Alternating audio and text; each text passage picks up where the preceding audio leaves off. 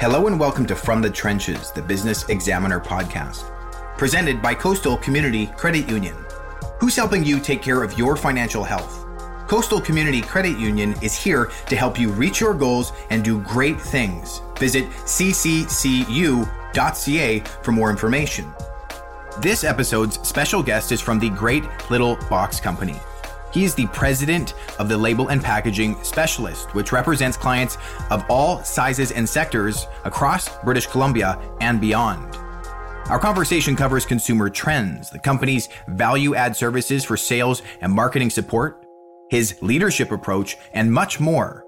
Our conversation starts now.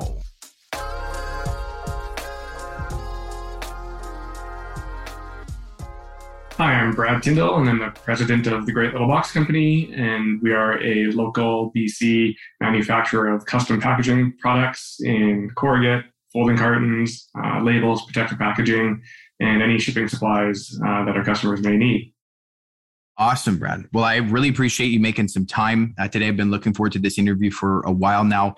Off the top, one of the things I want to ask you about with your business is, as you're kind of reflecting over the last year or even the past couple of years, I'm wondering if there's any surprises that have stuck out to you. Just there's been so many external challenges and changes happening. But yeah, does anything kind of stick out there? Yeah, for sure. It's been, the last couple of years have been different for everybody. So I'm sure some shared surprises along other businesses. But for us, I think right away, if we go back to the start of COVID, it was really nobody on our team could have predicted the impact or the varying impact on our customer base going into a global pandemic. So, I mean, at the start, we were literally tracking customer by customer what impact, how they were being impacted by COVID. Were they being shut down? Were there restrictions that they couldn't operate? Was their supply chain being disrupted? And at the start, we had close to 300 customers that were either severely or completely affected by the immediate shutdown and lockdown procedures of COVID. And that was a really scary time because we didn't know what the next 6 month window would bring.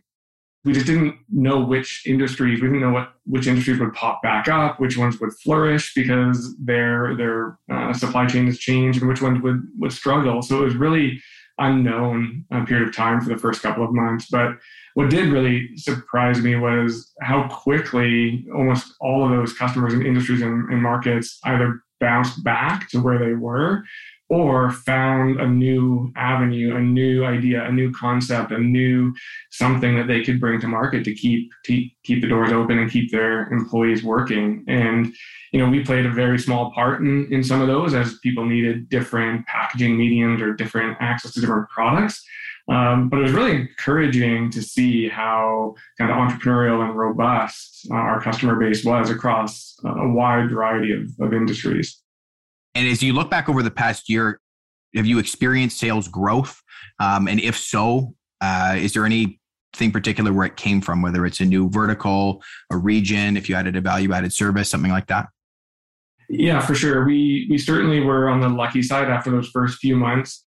Packaging became a very hot commodity in a lot of industries. And I think the best way I can describe it is when you have a supply chain that's set up to take from manufacturers to brick and mortar or wholesale distribution, you need one set of packaging and supply chain and distribution channels. But when you shut those down and now you need to go from a manufacturer direct to consumer, you need a very different supply chain and a very different packaging suite. And so we had to work with a lot of customers kind of changing how they package and move their product. And it put a big strain on the entire industry. We have never seen allocations of raw materials like we have over the last 2 years, where we simply can't get product.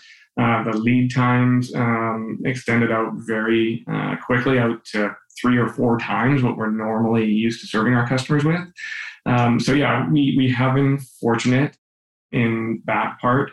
I think in general, one of the biggest markets that grew for us was our food and beverage customers.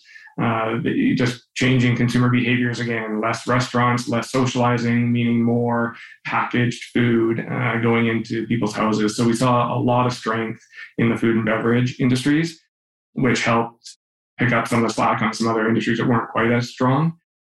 But no, it has been it has been a challenge keeping up and satisfying some of our customers with the growth that they've seen. Yeah, well, it's interesting. It was something that came to mind as you were asking that. When you look at something, so say you're building out for food and beverage, like an alcohol producer, right? They've got a glass container and they're holding it in those cardboard containers. Can you source those materials from BC at all because of our forestry sector, or is that still so constrained because of the global pressures? The vast majority of our products are paper-based, but we are not able to supply any of that locally here from BC. The paper mills and just that industry has changed a lot over the last number of years. So most of our paper comes from the US. And we were able to maintain and supply our customers with the products that we were already in, but getting access to new volumes or new grades of paper was a real challenge because everybody was just pretty much full from a paper mill standpoint right away after that first sort of lull and lockdown. So we had to scramble a little bit, and maybe we weren't always able to supply our customers with exactly what they had in the past, but just keeping their production lines running was priority number one, not necessarily sticking to exactly what they had in the past. We had to work with them to be a little bit more flexible to keep them busy and keep their lines open. People don't consider it, but in the supply chain, packaging it's the last piece, right? And if you've spent all this time and energy and effort creating the product that you sell and you can't get it to market, it doesn't matter. So packaging, if it's not there, can cause a lot of pain for our customers. One of the things that did stick out as I was kind of preparing for this, I saw you've got this Ideon packaging reference on the site, going through the history. It was an acquisition. We're just wondering if you can differentiate the two and why you've kind of kept the brands separate. Yeah, good question. So Ideon Packaging was another local Richmond-based manufacturer of corrugate and folding carton products. And we have been competing with them in the market as respectful competitors for 20 years now. And so it was time for their ownership group to move on and some of the key owners having an exit. So the opportunity came up and we kind of jumped at it to join forces. Now, the reason we were so excited about it is from a product standpoint, there really isn't a lot of differentiation. Our two companies were very similar. And from a cultural standpoint, we saw a lot within the Ideon group that we liked as well. So we each created our little niches in the market to compete with each other. But it really was taking we created the tagline of better together when we brought the two companies together. And the whole intent of that was to take the best of what Great Little Box had to offer and take the best of what Ideon had to offer and turn that into our new go-to-market strategy. And we both focused on customer service, and that's very important to us. So it was interesting that we closed that acquisition with Ideon at the start of COVID in May of 2020. So it had its own set of challenges just in terms of even physically connecting with the people that you're bringing on now and changing the mindset from competitor to partner. But it's been a lot of fun, and it's been a very successful relationship so far. We're very happy with it. Looking ahead at the next 3 to 6 months, is there anything that sticks out that you want to highlight? Yeah, I think our message coming into 2022 with our team was a little bit less about taking on new and a little bit more about kind of getting back in control a little bit. It just feels like I'm sure many companies have, and we've been kind of just holding on to the reins for the last 2 years and having to be very reactive and responsive as opposed to being as purposeful and proactive as we may want to be in our business. And unfortunately, sometimes that impact reaches our customers and they're not getting the same service and the same response that they would have from us a couple of years ago. And that's very important to us, that we get back kind of in control of our business and not having to be so reactive, but where we can deliver the level of service to our customers that we care about and that we want, that they expect from us. So it's a little bit more of kind of slow down a little bit. Let's absorb everything that's happened over the last 2 years, get back in control, reset, and then kind of put a new plan in place for kind of 24, 36 months out. But right now, I'm happy just to kind of get back and reach those service levels and hit the KPIs that we take pride in. I want to jump into a little bit of the consumer trend side of things. And you did touch on the growth of the food and beverage sector as well. But in framing this, kind of like the direct-to-consumer explosion that has happened, these buy local trends. And I guess I'm wondering how kind of the Great Little Box Company fits into that. Yeah, you bet. So one of the things that we try to set ourselves apart in the market is that we deal with customers large and small. We deal with brand new startups that are maybe making their first packaging purchase and don't know anything about what to expect, to dealing with very large companies that have many resources internally, and we aren't able to add as much value to those groups sometimes because they have a lot of the internal resources. So I think what we pride ourselves on is kind of being the packaging expert for whatever customer needs are there. And sometimes that's being an extension of their team, working closely with the owners on brand design, elements, and packaging creation. And others, it's just making sure that we're on time delivering quality products and just receiving all those inputs from our customers. So I think as companies had to change to meet that changing consumer demand, we felt we were pulled in a lot of different ways, and we were able to add value to customers depending on where they were in that spectrum, and helping them kind of figure out what they need to do, and taking advice and experience that we have with our larger customers and showing some of our smaller accounts, here's what we've seen successful in the market, and collaborating really closely with them as part of their business team rather than just a vendor. So I think we have a lot to offer there, whether it's our creative and structural design teams or our sales specialists that can really get in there and provide different alternatives to customers that they may not be aware of. We take a lot of pride in that. We have a pretty broad range of products, so we don't have to provide this one single solution. We can really provide what we feel is the best solution for customers in that time of need. So we just really want to be able to build that longer term relationship and provide some advice and experience when needed, and also just be here to be a solid, reliable vendor if that's what a larger customer may need from us. Is there a customer success story that sticks out that you'd like to highlight? Something maybe over the last year or so?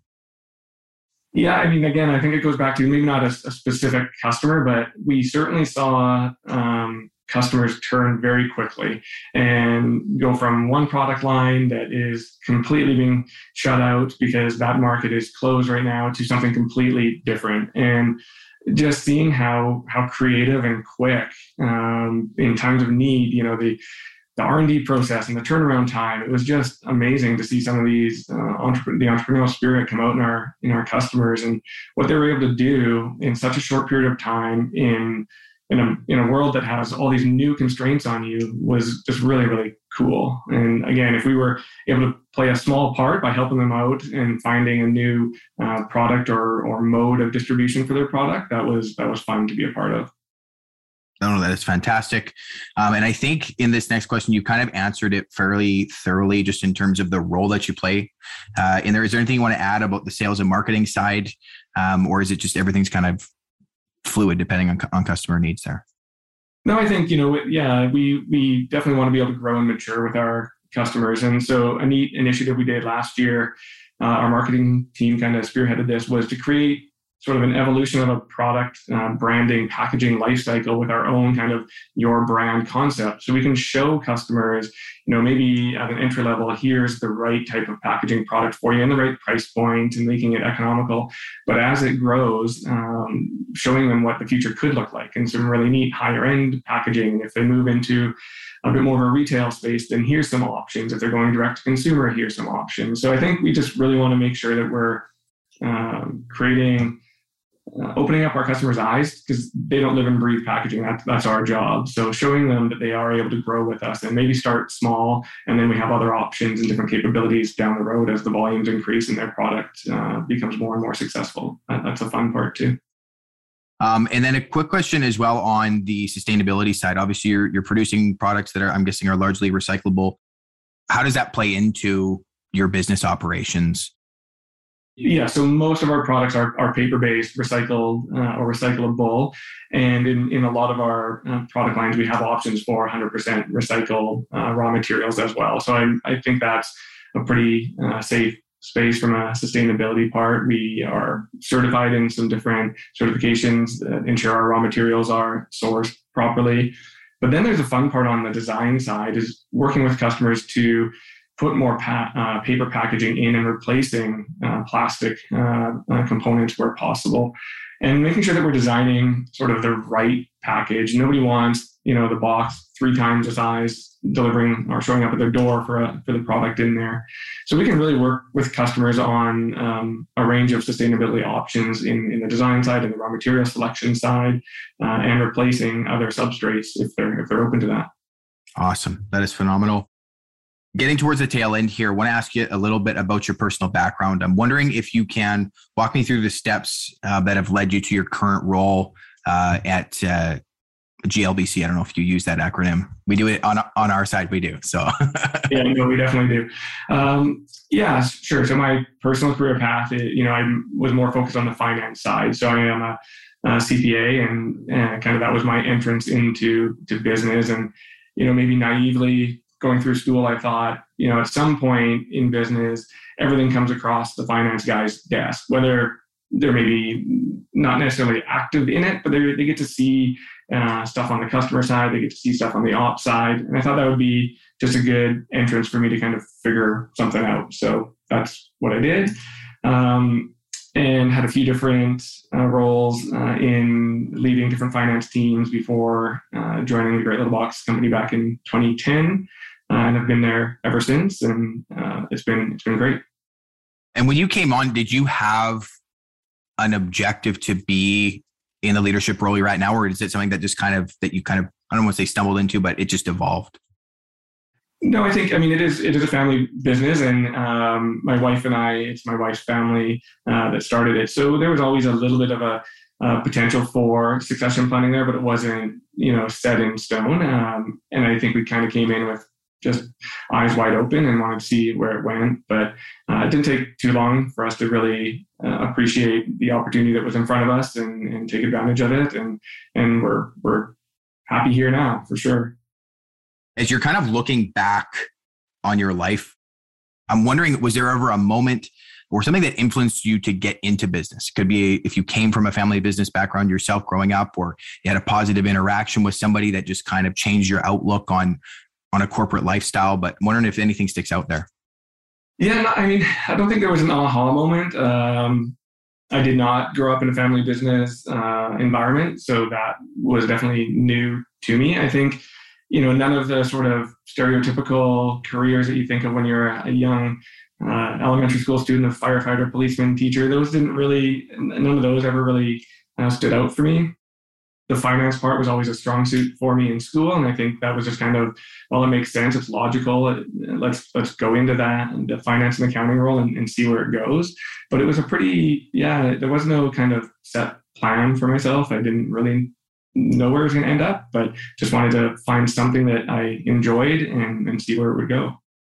Is there anything that sticks out in your career that you're proud of? And it could be literally anything, but making it through COVID or whatever it is, right? Is anything that's a high point for you? Well, in a role prior to Great Little Box, it was a company that was struggling significantly and new management coming in, and I was a young finance leader, and just being part of a turnaround there and watching the transformation that happened over a 12 to 18 month period when everybody was really focused on really saving the business and changing the path that it was on. I learned a lot there, and appreciate sort of the leadership that it took from the new management coming in to navigate those waters. And I think that was when I look back and I'm pretty proud of what our group was able to do in a pretty short period of time. And there's definitely some life lessons there that will stick with me for a while. Do you want to share one of those life lessons? Is while we're here? I think, I certainly learned it there, and it's definitely reinforced in the approach at Great Little Box, but the value of clear communication, and in the absence of that, what people will fill the void with. So it's better to be an open, clear, honest communicator.